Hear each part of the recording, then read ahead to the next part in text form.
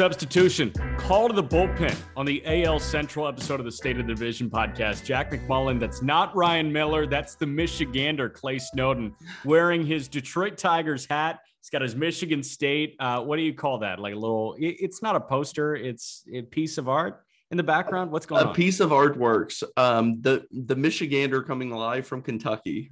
Yeah, perfect. Where on the mitten are you? Do you point to where you are? I do not. If Kentucky were to be like a state, I guess I'd be somewhere in the middle here.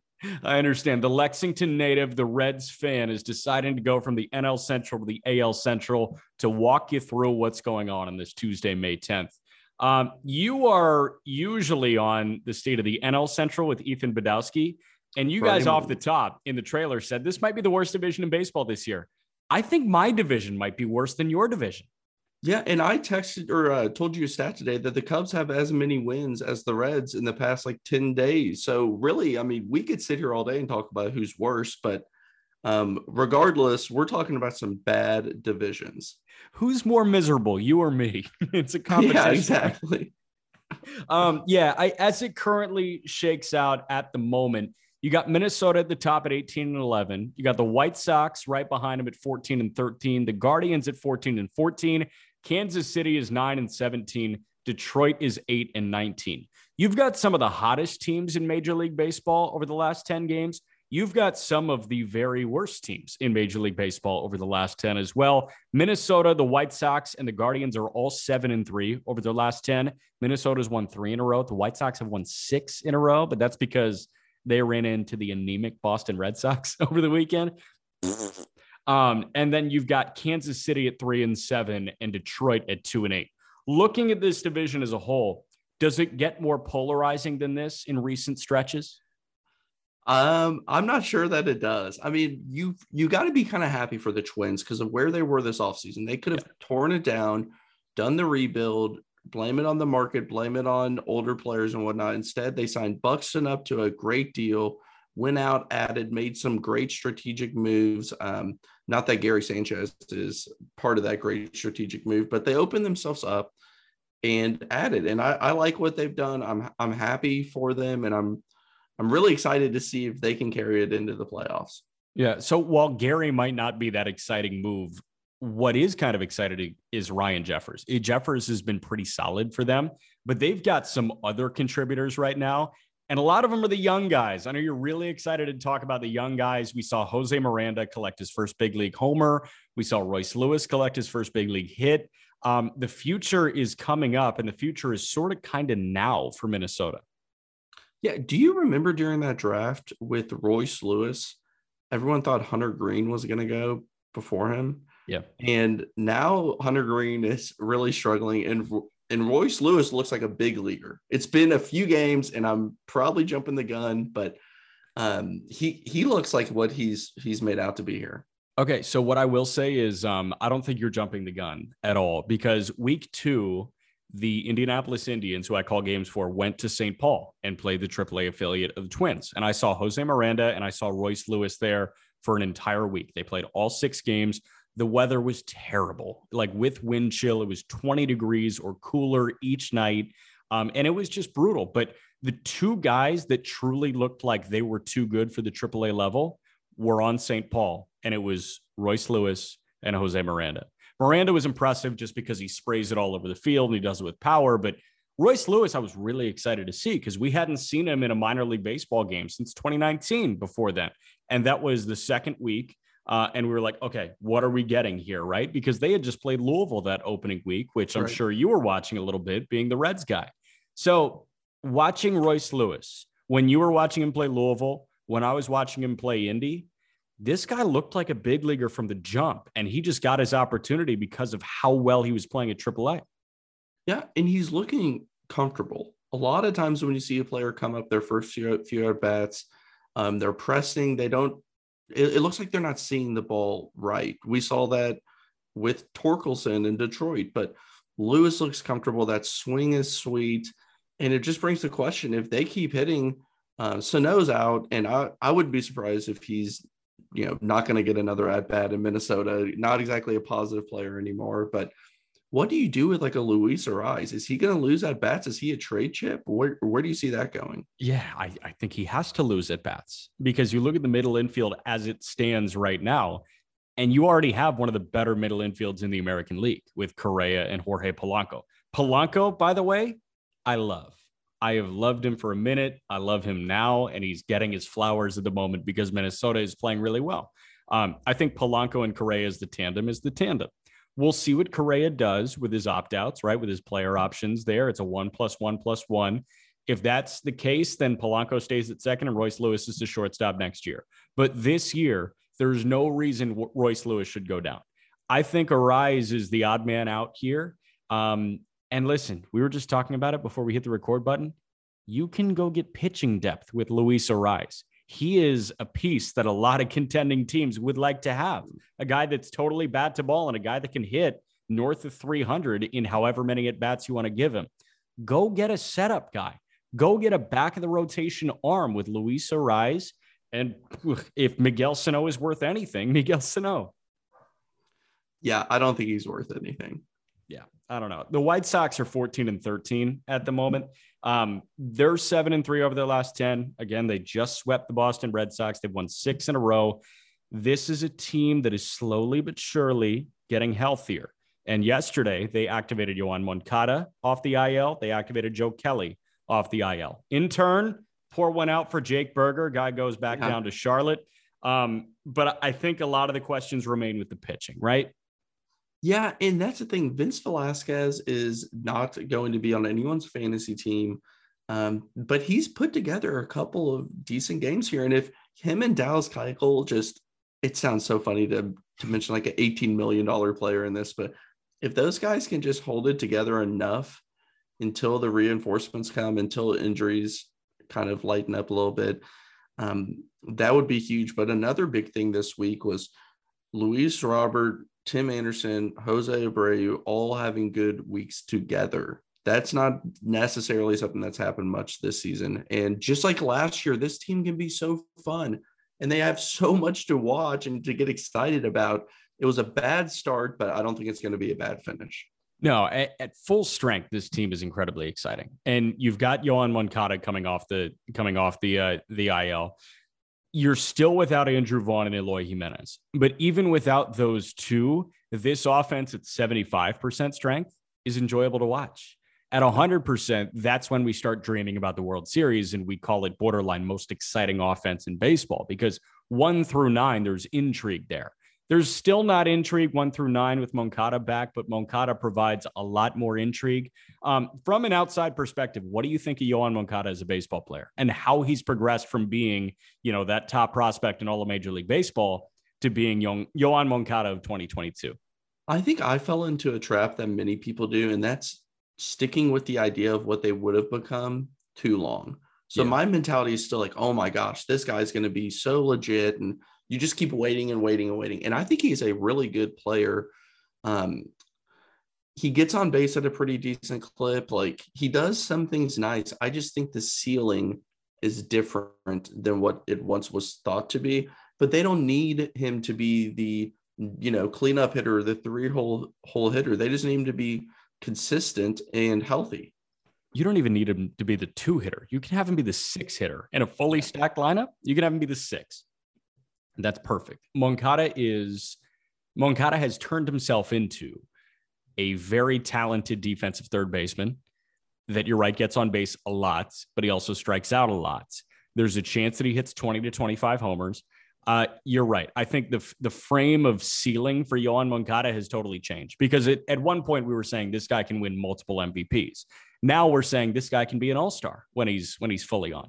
And you know what? I'm going to take an all-star for that. So I'm excited to have Moncada get back. To go back to the Velasquez and Keuchel thing, Keuchel's going to stay in the rotation for a little bit. You've got Cease and Kopech absolutely shredding right now. Those two look great. And Dylan Cease looks like a Cy Young Award winner. White Sox have Cleveland to open this week, and we had Kopech and Plesac last night. But Velasquez is going to be unseated by Johnny effing Cueto. I see Johnny Cueto start one time this week for Charlotte in Indy. Apparently, according to Rick Hahn, that's going to be Cueto's last start at the AAA level, and he'll be back up. And then it's looking like a mid to late June return for Lance Lynn. So once Lynn is back, if Johnny Cueto dials in his Reds fame, I'm really excited for White Sox baseball. You will love Johnny Cueto regardless. The aesthetics of watching him pitch is bizarre in a way that's intriguing and awesome. Yeah. Are you still on the boat that the White Sox will win the division this year? I am. I just think that the talent is so much better position to position. Yeah. I think that the Twins have a lot of intrigue and upside. But how often do we see it? We see a team that adds it. Not often do you add to a pretty good team and it goes to a great team. It usually takes a year or two. And the Twins have some young players that are going to be good, but I feel like, maybe next year, the year after that is more likely. I just think that the White Sox have too much talent and experience. They're good, man. I don't know. What do you think their win total is? The White Sox or the Twins? The White Sox. Can they get to 88? Does that win the division? I don't know, man. This division's... It sucks. I don't know. The wins might just come because you play Kansas City and Detroit all the time. Yeah, that's true. My Tigers, baby. Your Tigers. We'll get to your Tigers actually at the very end of the episode. I'm so sorry. But Cleveland is third right now. They are an even 500. Same number of wins as the White Sox. One more loss. They're 14-14. J-Ram is continuing to light the world on fire. Starting pitching looks fine. I do want to slam the panic button on Shane Bieber, though. Is that fair? Absolutely. The velo was way down, had the worst start of his career this last outing. We know about the injuries, and now the huge question is he healthy? And if he isn't, we know that they have, the ability to develop pitching, and they've done a good job, but the Shane Bieber question is huge. Well, so you're an expert, and everybody should be taking your word as law. Is Shane Bieber fully healthy? Absolutely. I earned my medical degree. Yes. We're talking to Dr. James Andrews here on yes, State exactly. Shane Bieber is dead. He's interesting, but hey, do you know who's picking up the slack some is Tristan McKenzie. He might have finally figured it out a little bit. Very strange up and down year last year, has looked good this season. And he's a guy that I'm watching closely going forward. The big thing with McKenzie is 9 walks in 29 innings. That's not bad for him at all. I'd prefer that number there. So with McKenzie, like the strikeout numbers are not necessarily where they could be, but the guy's sporting a sub-3 ERA. You're right. He looks good.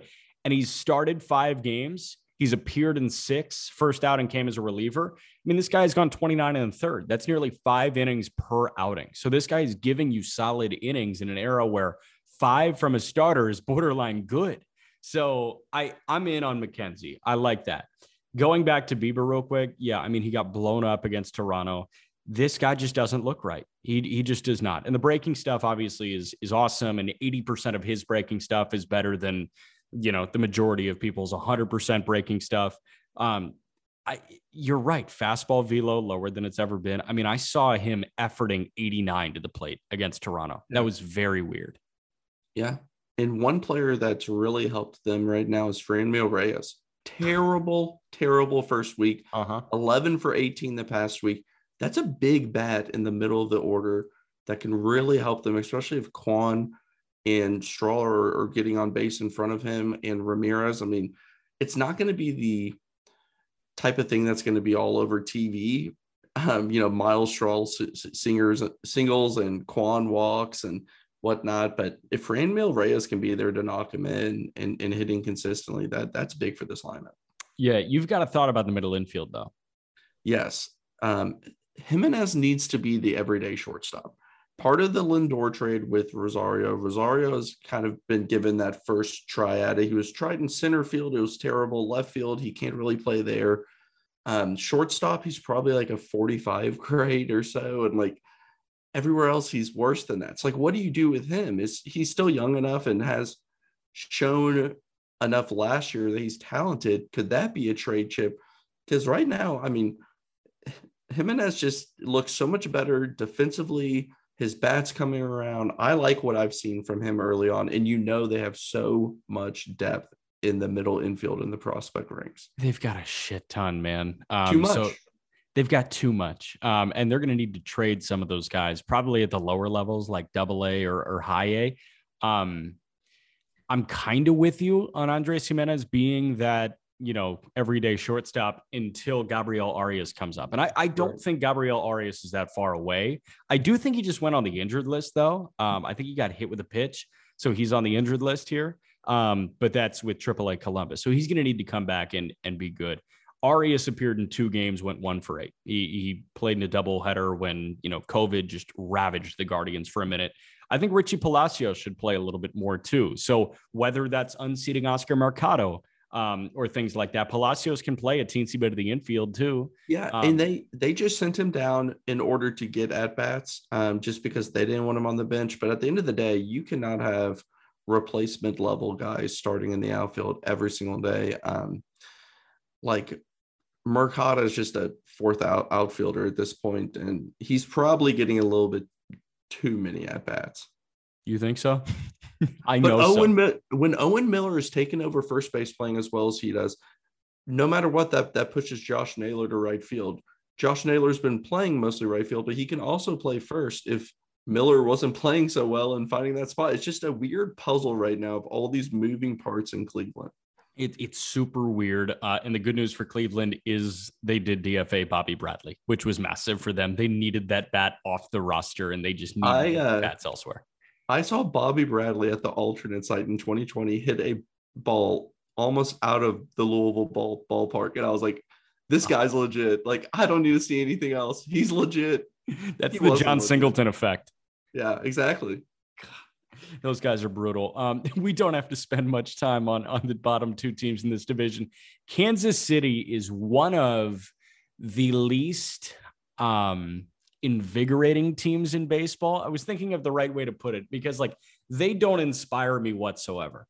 There's not an ounce of my being at this moment that makes me say, let me turn on the Kansas City Royals right now. Even with the top prospect in all of baseball, according to justbaseball.com, on the roster and playing all the time. And you got another top 30 guy in MJ Melendez that's playing a lot now too. There is nothing that tells me that I want to turn on the Kansas City Royals and watch them play baseball. And I know how much baseball you watch every day. How much Kansas City Royals baseball are you watching right now?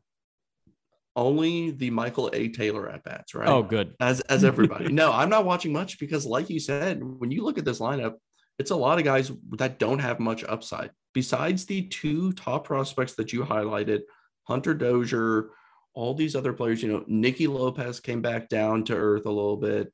There's just not much intrigue in that lineup. And the pitching staff has, they had a lot of interesting names and people who've appeared on prospect lists, but it's not panning out right now. If Daniel Lynch being a pretty average pitcher has everyone excited, that tells you enough about how everyone else is doing in that rotation. So there's one guy that has made a start so far for the Kansas City Royals that has a Ks per 9 over 6. That tell you all you got to know? Yeah. Who is it Hernandez? No, it's not Hernandez. It's Lynch. Lynch, yeah. So Greinke in 33 2/3 has struck out 10 guys. I was going to guess 8. Yeah. He's been. Yep. That's under 3 strikeouts per 9 innings. Brad Keller through 31 innings has 19 strikeouts. That's 5.5. But Brad Keller's been good. 31 innings, just 6 earned runs against him. Lynch, 24 2/3. He's got 25 punchouts. Carlos Hernandez, 18 innings, 8 strikeouts. Chris Bubich, 12 1/3 innings across 5 starts, 8 strikeouts, 11 walks. Bubich has been terrible. And they optioned Brady Singer down. They optioned Kowar down. I mean, this is like everybody's worst nightmare in Kansas City coming true on the mound. Yeah. I mean, this was supposed to be the core going forward, and they're sending them back to the minors after a full year in the majors. That's alarming. Hey, how about Whit Merrifield's 353 OPS? You want to spend any time on that? All I want to say about him is why didn't they trade him the past 36 deadlines when he's been rumored to be traded at this point? So do you think Benintendi gets a good contract this offseason? I like him a lot. I like him a lot. And I feel like he's the type of guy with his age, he'll be, I think, 29, and kind of the style that he plays. He could go to a team that's kind of in that first year of contention window if you wanted to, and get a longer contract. If a team says, okay, well, we want to give you a pretty long-term deal at, a reasonable rate, I think he could take that more than, he's not getting a monster contract, right? So why not go him in Cleveland would be fun. I mean, I don't know. I guess I just picture any corner outfielder in Cleveland right now would help a lot. Yeah, I hear you, man. It would be hard because it's intra-division, but he Yeah, also hits the open market at 28. He's 27 right now, turns 28 on July 6th. Did you know he was a Cincinnati kid? I did. Yes. Reds So, picked him out okay. of high So there school. was a million years. Everyone's like, oh, Benny to the Reds, they got to trade him. And then people were wanting to trade Jesse Winker for him straight up at one point. Huh. But you went and got Williamson instead. Yeah, exactly. Good work, man. Benny and the Reds. That would be good, man. Maybe the Reds sign him. Then I was going to mention that, but I didn't want to sound like a homer. No, man, it looks like the Castellinis like spending money. Maybe they dropped the bag on Andrew Benintendi. And then we'll end with your Detroit Tigers. They are 8-19 at the moment. They were 2-8 over the last 10. They've lost 5 in a row. Offense, I'm guilty of it because I tweeted during spring training. I put out one of their spring training lineups that looked like their opening day lineup. And I said, this is a genuinely exciting batting order. Turns out they're not genuinely exciting at all. Well, to me, the thing with the Tigers, so they lost a few one-run games in Houston this past weekend. Not the worst thing in the world, right? Everyone is struggling for them right now. Just do what any Tigers fan will tell you. It's the cold weather, man. It's got to be the weather, right? The only player that's even starting to turn it around right now for them is Jeimer Candelario, who also hit a home run, which is the only home run they've hit in the past 7 days, the entire team. Just really struggling. And the reason why they were somewhat intriguing last year is because Baddoo, Grossman, Eric Haas, Jonathan Scope, all of them were playing above their level of talent. So they really did well from about this point on last year. And now they've come back down to earth. Skubal looks like he's a legit piece going forward. Oh, yeah. Mize, there's still questions about.